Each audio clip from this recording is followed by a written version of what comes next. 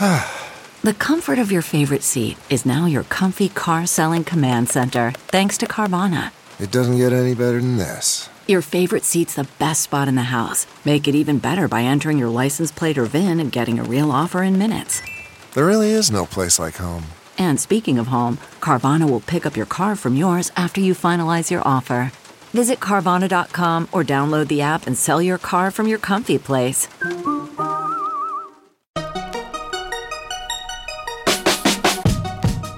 Welcome to the Tech Meme Ride Home for Tuesday, January 26, 2021. I'm Brian McCullough. Today, Twitter acquires a Substack competitor. It's also iterating product in terms of checks notes content moderation. The black hats are targeting the white hats in InfoSec. Interesting executive shuffle at Apple. A $2,500 smartphone from Sony that might really be a pro device. And would you let me put a 5G gearbox in your front lawn? You might not have a choice. Here's what you missed today in the world of tech. Twitter has acquired the newsletter publishing company Revue, a 5-year-old Dutch company with just 6 employees. The total amount of money that Revue has raised to date was around $300,000, quoting Axios. The deal marks Twitter's first step into building out long-form content experiences on Twitter and its first foray into subscription revenue. While deal terms weren't disclosed, Twitter presumably didn't break the bank to acquire Revue. Revue offers free and paid newsletter options. The free version lets writers send newsletters to up to 50 people. The paid version lets them email up to 40,000 people. Revue takes a 6% cut of paid newsletter revenues as a part of its transaction fee. Twitter says it will be lowering that cut to 5%. Twitter says it welcomes all creators to join the platform, including experts, curators, journalists, publishers, and more. It plans to create new features that will make it easier for writers to connect with their audiences, including allowing people to sign up for newsletters from people they follow on Twitter and adding new settings for writers to host conversations with their subscribers on Twitter. Revue will remain an independent brand within Twitter, and Twitter will continue to invest in Revue as a standalone service, the company said. Twitter says it hopes to expand the Revue team. Over time, that team will be responsible for building out more, quote, discovery, reading, and conversational experiences centered around long-form content on Twitter, the company said. Moving forward, Twitter will, quote, supercharge Revue's offering by helping writers grow their paid subscriber lists, end quote. Okay, Brian, big deal. Is this a big deal even? A tiny newsletter company getting bought? Isn't Substack the newsletter company that we've been talking about recently? Yes, but that's exactly why this is so interesting. In interviews, the Substack founders have said they had a simple metric for deciding which people to reach out to maybe start Substack newsletters. Their Twitter followers, because someone with a lot of followers and a lot of engagement on Twitter, the Substack people found, were the perfect newsletter candidates.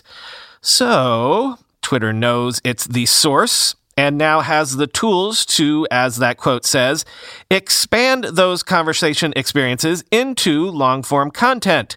On top of this, rumors were abounding last week that Twitter itself had been kicking the tires about acquiring Substack itself. With Revue, Twitter probably paid at most in the 7-figure range, which would be less than the 8 to even 9 figures that Substack might have been able to command. Now, reportedly, just in terms of traffic, Substack is like 10 times or more bigger than Revue is. But remember, Revue only takes a 5% cut compared to Substack's 10% cut, and they basically do exactly the same thing. But if Twitter follows through on helping Twitter users supercharge their audiences, i.e. turning on the algorithmic fire hose, I know which service I'd strongly consider going with. Here's Morning Brew founder Austin Reef on Twitter, quote, Twitter is a major source of user acquisition for newsletters. Journos, in particular, have large followings. What could be most interesting? Twitter suppresses reach when you link to an external site. What if they expanded reach if you link to a review? It would help curators on Revue grow faster, end quote. As Alex Willem tweeted, quote, it's pretty fun to be a writer in a climate where so many companies/startups are working to build writer-friendly tools, end quote. But also, I'd point this out. How interesting is this that Twitter, the company notorious for basically not evolving its product much at all over the years, has suddenly been pushed by competitors to get into spaces it alone is probably uniquely qualified to play in. Because, what have been the big creator/social media startups of the past year? Substack and Clubhouse. And Twitter is in the midst of building competitors to both because they are conversation plays. And conversation is what Twitter thinks it's good at. Now, if tomorrow Twitter were to come out with an OnlyFans competitor, then we'd have to give them the hot in 2020 trifecta, right?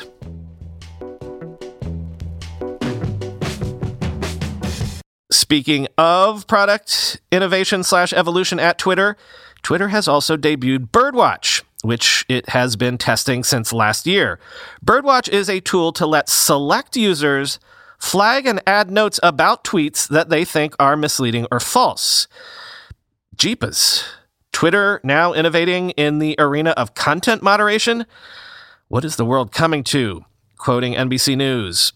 The new system allows users to discuss and provide context to tweets they believe are misleading or false.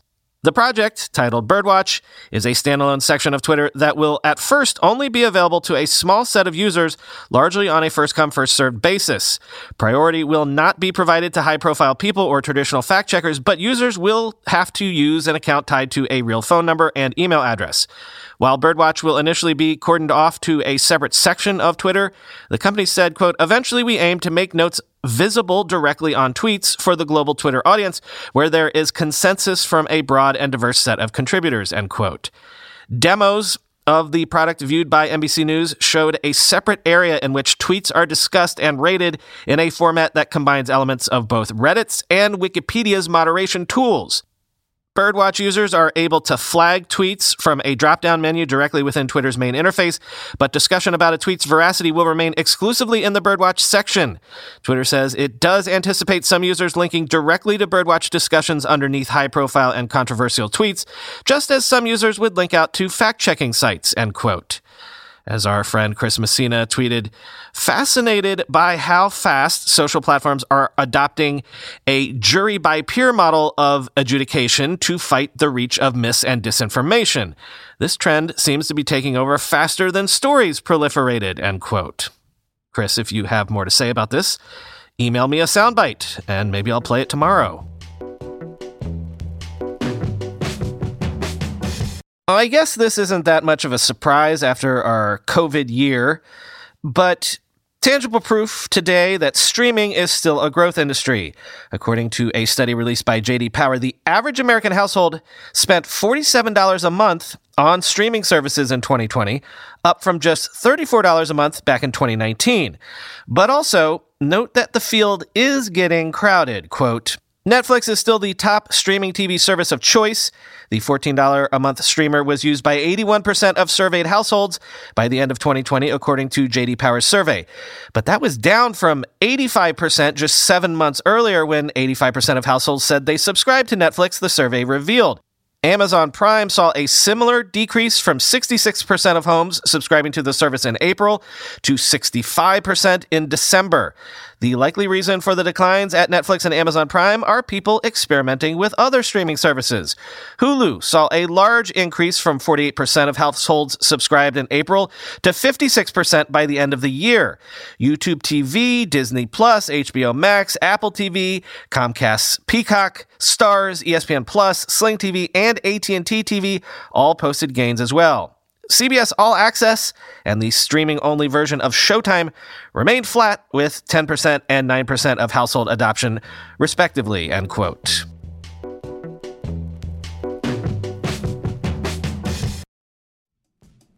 When you go through airport security, there's one line where the TSA agent checks your ID and another line where a machine scans your bag. The same thing happens in enterprise security, but instead of passengers and luggage, it's end users and their devices.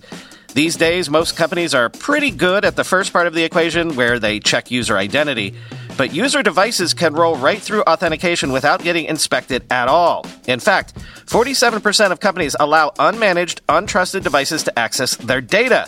That means an employee can log in from a laptop that has its firewall turned off and hasn't been updated in 6 months. Or worse, that laptop might belong to a bad actor using employee credentials. Collide finally solves the device trust problem. Collide ensures that no device can log into your Okta-protected apps unless it passes your security checks.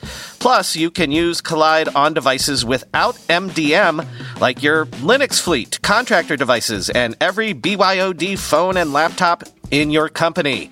Visit collide.com/ride to watch a demo and see how it all works.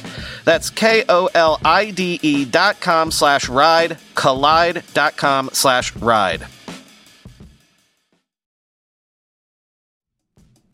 With everybody fighting for attention, how can your business stand out and connect with customers?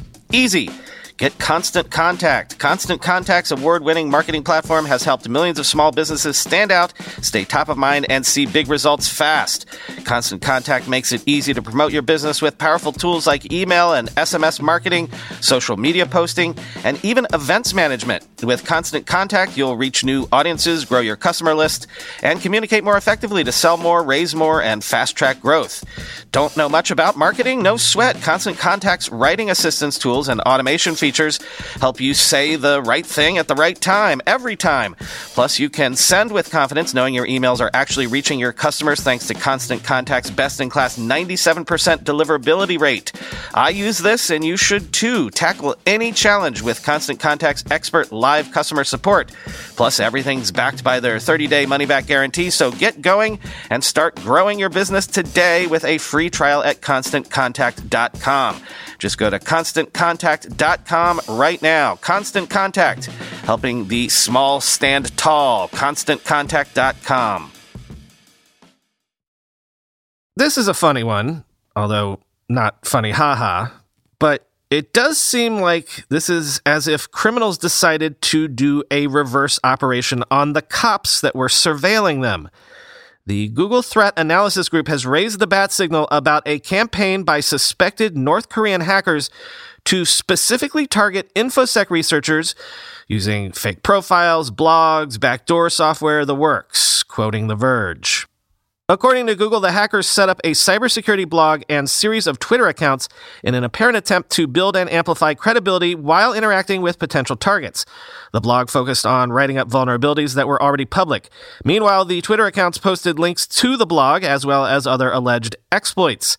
At least one of the purported exploits was faked, according to Google. The search giant cites several cases of researchers' machines having been infected simply by visiting the hacker's blog, even when running the latest version of Windows 10 and Chrome. The social engineering method outlined by Google involved contacting security researchers and asking them to collaborate on their work. However, once they agreed, the hackers would send over a Visual Studio project containing malware, which would infect the target's computer and start contacting the attacker's server.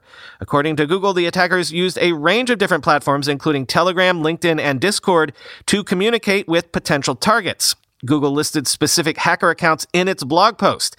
It says anyone who's interacted with these accounts should scan their systems for any indication they've been compromised and move their research activities to a separate computer from their other day-to-day usage, end quote.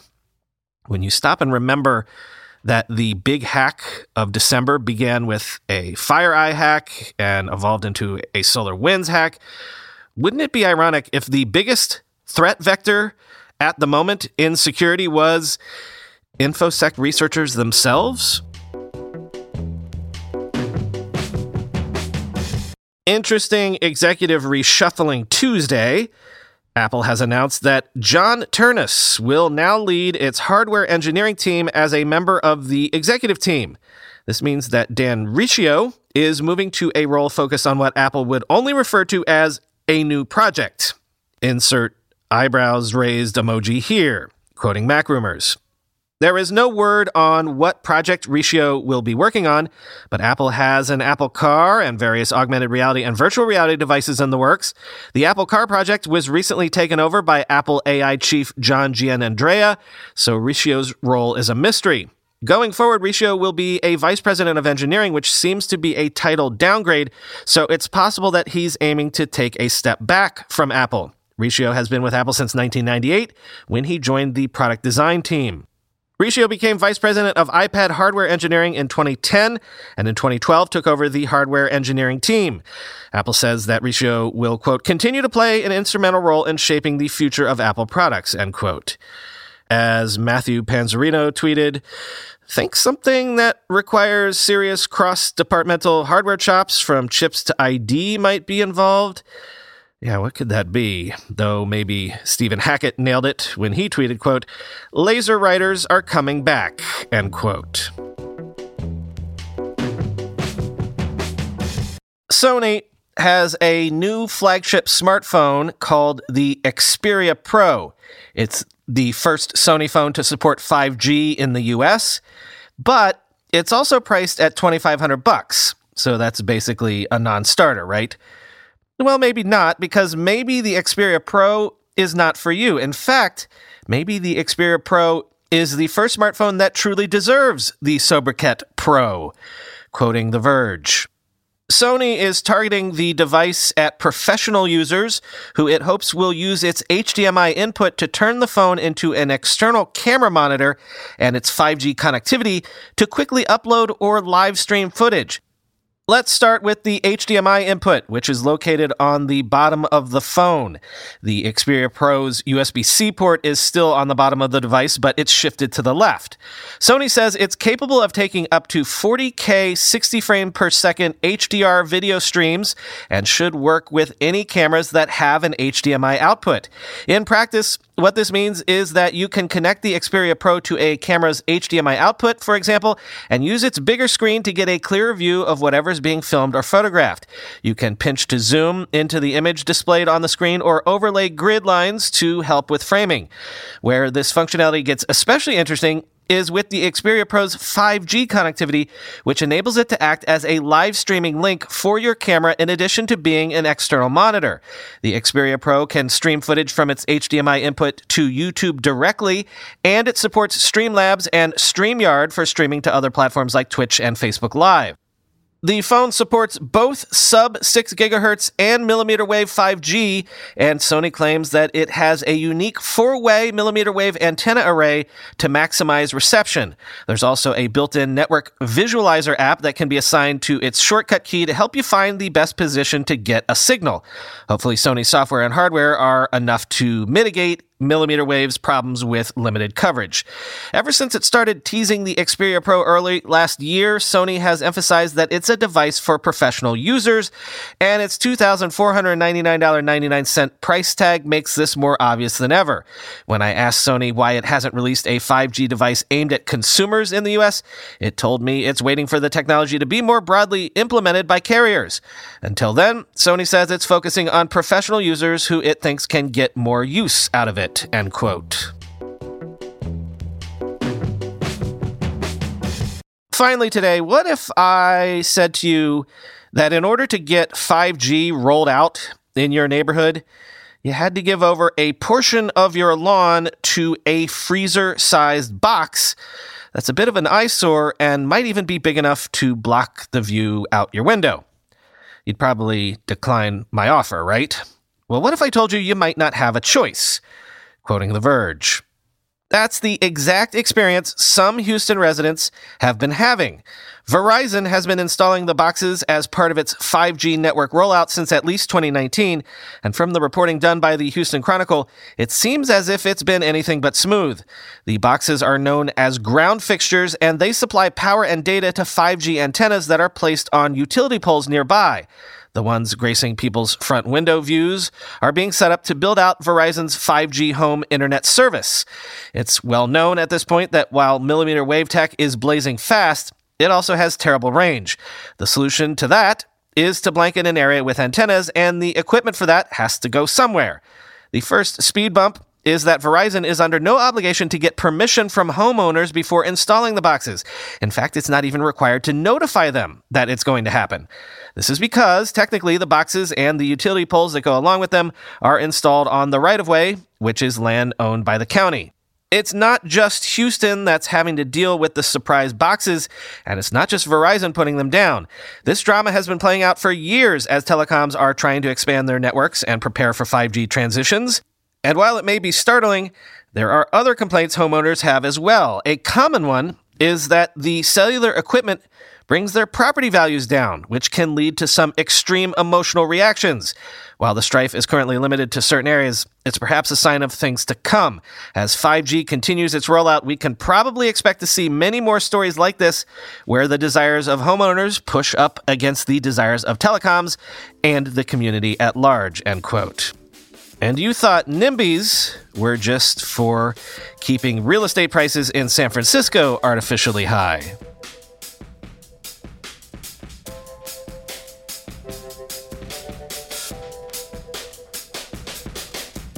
Yeah, I made a classic mistake yesterday. I pre-announced an announcement before all the beta testing for the product underlying the big announcement was fully done. So I will be making that promised big podcast announcement tomorrow in order to give us one more day to work out a few more unexpected kinks. I know, vaporware, right? Sorry, but big news is coming soon, hopefully tomorrow. Talk to you then.